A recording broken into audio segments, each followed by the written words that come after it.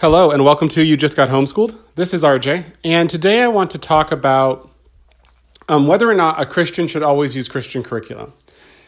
Now, it's kind of to preface this story, I grew up in public school. I went to public school K through 12th grade. I had like 3 months when we were living in a different part of the country where I was homeschooled, and it was... I remember watching TV and doing the same math book I had done in school and stuff like that. But other than that, I grew up in traditional public school, and so have all my siblings. And then when I became a teacher, I actually worked at a private school, a private Christian school for 2 years. And then I worked at a public school for a year. Then I went and worked at a private Christian school again for another year. And now that I'm a homeschooler and I have kind of the freedom to choose, I was kind of introduced to the concept of Christian curriculum outside of a regular school setting and just what all is out there. And I bring this up and I want to talk about it for a couple different reasons.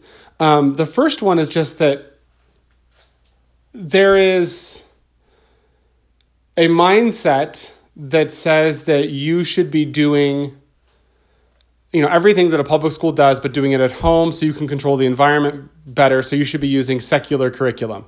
Then there's another school of thought that's kind of the reason I have my kids at home, the reason I'm choosing to homeschool them is because I want to teach them what I think is most important for them to learn, which if you're a Christian is oftentimes your Christian belief system, which then lends itself to having Christian curriculum. And what kind of sparked this thought was I teach at a co-op here. So there's it's called a Christian co-op, or we call it a Christian co-op. In this case, it's mostly moms. In fact, I think there's me and one other dad that teach there out of, I want to say close to 45 families, at least regularly teach there. And so it's a Christian co-op. And so you have to there's a statement of faith and you have to agree to that in order to be part of our co-op. And there's all types, different brands of Christianity, I should say, inside of our co-op. And that's actually really good, I think. But it does lend itself to seeing kind of a smattering of different types of people. And so you have those types of people that only use Christian curriculum, and you have the other types of people that pretty much don't use Christian curriculum. And I actually ran into this problem last year where I was teaching a world history class, and instead of using a preset curriculum, especially a preset Christian curriculum, I chose to use a course that was based off of the YouTube videos from Crash Course. It's a YouTube channel if you're unaware of that, and kind of base the course off of that. And I had a lot of pushback initially from one family in particular that was like, why aren't you using a Christian curriculum? And I explained to them simply because, one, I want it to be accessible to everyone. I don't want it to be expensive. And so I don't want you to have to buy anything. And then secondarily, I think, especially at the high school level, because I'm teaching it at a high school level, that it's important for kids to start to be exposed to things that their worldview or their parents' worldview does not necessarily agree with. And I'm going to get into that in a minute. So let me backtrack a little bit further and help you understand where I'm coming from this. When I was in high school, I went to a public high school, like I mentioned before, and it was the one place in my life that I had to choose to represent my faith. Meaning that I could easily choose to be a completely different person at school than I was at home or at church, and I didn't have to play that. Like I could play by the rules of the school rather than the rules of my parents or the rules of the church. And so going into becoming a teacher, that was kind of my mindset that actually Christian schools, because I had friends who went to Christian schools, were actually repressive, and not necessarily repressive in like a you can't do anything sort of way, but they lended themselves to teaching right behavior rather than right relationship because there was no opportunity for kids to live otherwise, or little opportunity. And then I went to a Christian college, which was my first time ever being at a Christian institution of any sort.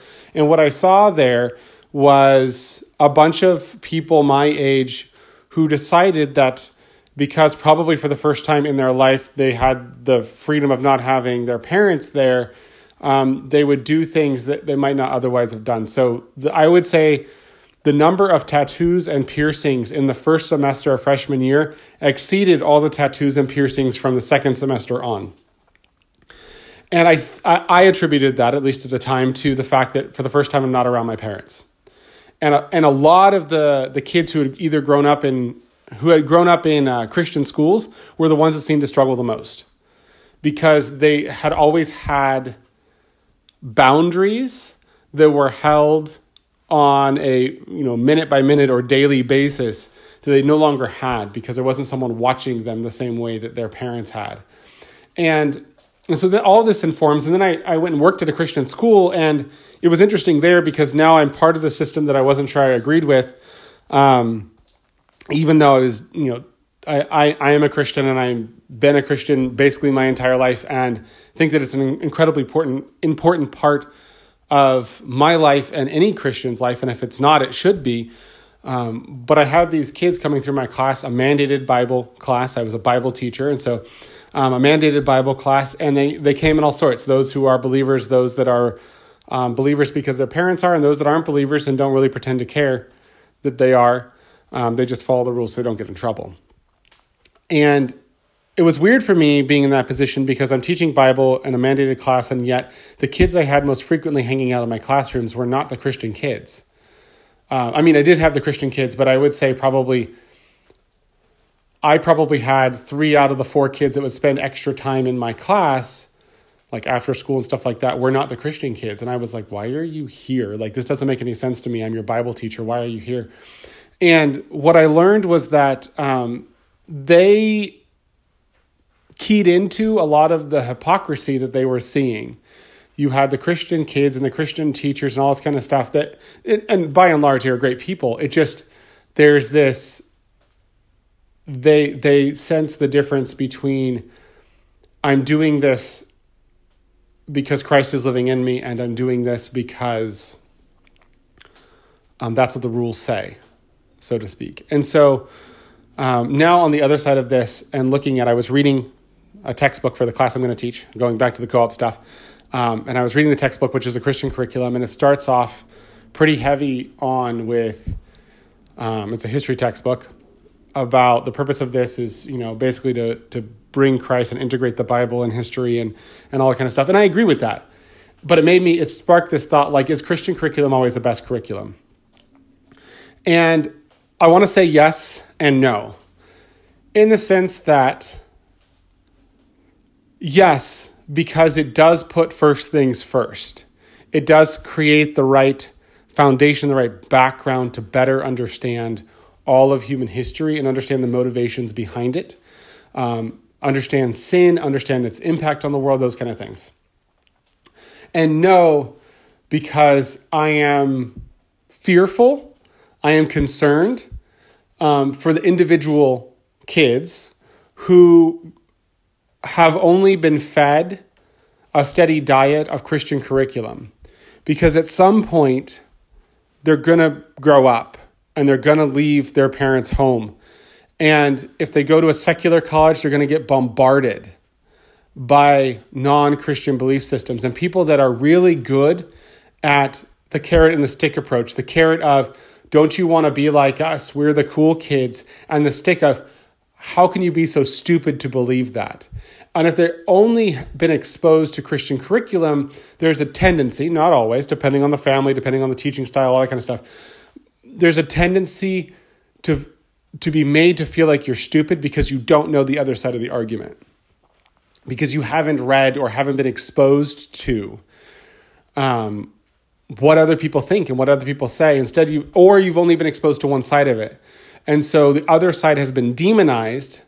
And then when you get to know them, not realizing that this is going to be an issue, they're your roommate in college, or, you have a job and you can't afford your own apartment, you have that kind of relationship, and all of a sudden they're not a bad person, yet they completely disagree with you on certain things. And that makes you then question, because you haven't been inoculated, for lack of a better word. You haven't been exposed to the other side, right? And so that's my concern with Christian curriculum, whether it's science, history, math, although math I find a little interesting. I don't know how Christian curriculum can be math, or math can be Christian curriculum, assuming it's only teaching math. but it doesn't really matter where it comes from. It's that, are you exposing your kids to the other side and not in a demonizing way? Because I think that's really the key.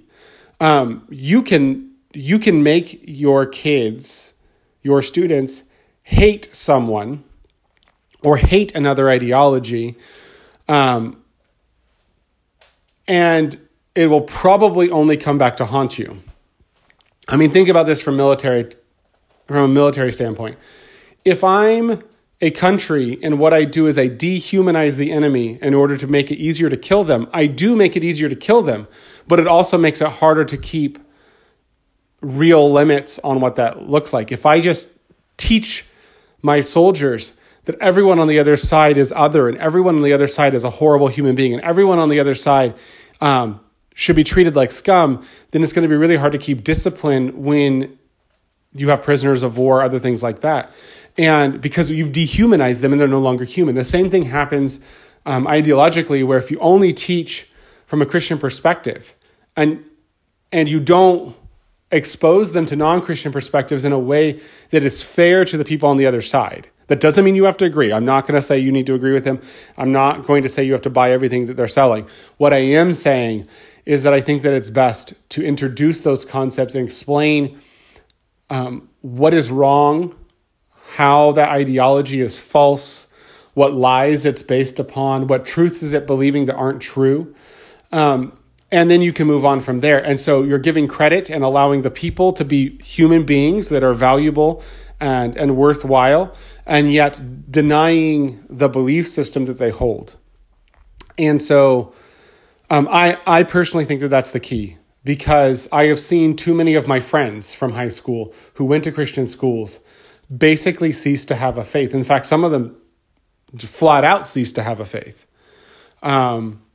Because there was this Christianity or their faith became a set of rules that had to be followed. And then when they couldn't measure up to those rules, and or they met people who didn't follow those rules and that they seemed to like them or had a lot in common with them, it was easier to abandon their faith and live in that dichotomy of, well, I was told that everyone who believes this is evil or whatever, but they seem to be okay.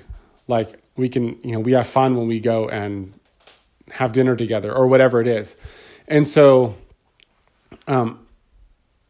Christian curriculum is valuable. I think it's important for your students to have the opportunity to see everything through a biblical worldview, through a biblical lens. I think that's incredibly important. And in fact, I think that's what's failing in our culture overall, especially in Christian culture. There are people that claim to be Christians, and yet their worldview is not Christian. Their worldview is secular. In fact, my wife was showing me something on Instagram where it was a picture of a church service, like a regular Sunday church service. But if it had not been labeled, I would not have known, because it looked more like a circus. There was someone in a tutu. There was someone on a stage, doing like a pose with the microphone, his arm at 90 degrees and a microphone hanging over his head as he's singing into the thing. And I'm just like, what is that? That looks more like the Colosseum than it does like the Mount of Olives. And that's not to say there's not a place for that, but this is a regular Sunday morning, right? This is a regular worship service, not a show of some sort, not a Christian concert, nothing like that. And so I think it's important to have that worldview to integrate. And when I mean integrate, I mean like deep down, as dirty as it gets, integrate your faith with life and everyday decisions, whether it be moral decisions about where you buy products or what you eat, or whether it's, kind of more ethereal decisions about how far you're willing to believe something like evolution can develop something. And I have my own opinions and my own thoughts about those, but I think that it is foolish to train your child up in the way he should go and never let them leave your house. so to speak, right? If I'm supposed to be training a child, I follow Proverbs, right? If I'm supposed to be training a child up in the way he should go, right? If we take that from a more physical perspective of like the way he should walk, but you never let him leave the house, when he goes outside for the first time, it's going to destroy him because he doesn't know what it's like. He has no experience with it.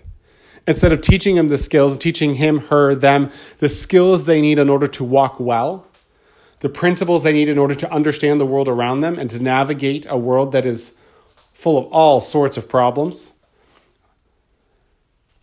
If we just teach them what it looks like to walk in this one place, it's not going to work well in the long run.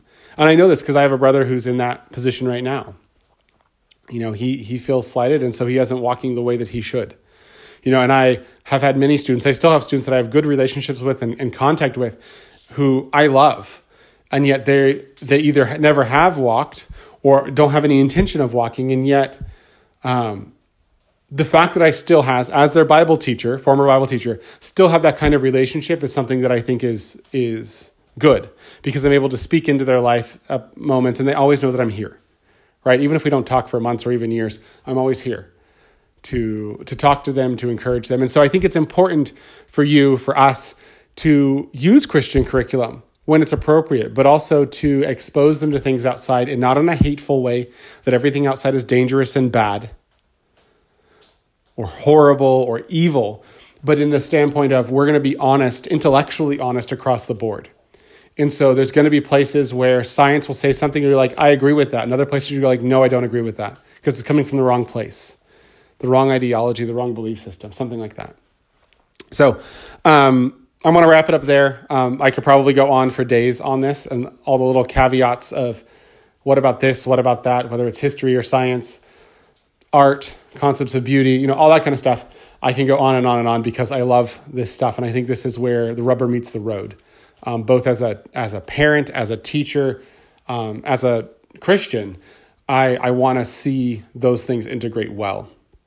And I think that the failure of the Christian culture, or the reason why Christianity is shrinking around the United States in every single county, is because there's a failure to integrate the stated doctrinal beliefs of faith and the actual practicality of what they look like on a day-to-day basis. And just a buying into the cultural norms of what is right and what is good. And, you know, obviously it's good to have a bigger house or a nicer car concept, rather than, well, is that really what God wants? And that's not to say that that's not what he wants. But just like even the wrestling, we don't wrestle oftentimes in our society. So I hope you enjoyed this episode. Please like, subscribe, hit the buttons and the stars. Follow us on Instagram, Homeschooled Podcast. And I'll see you next time.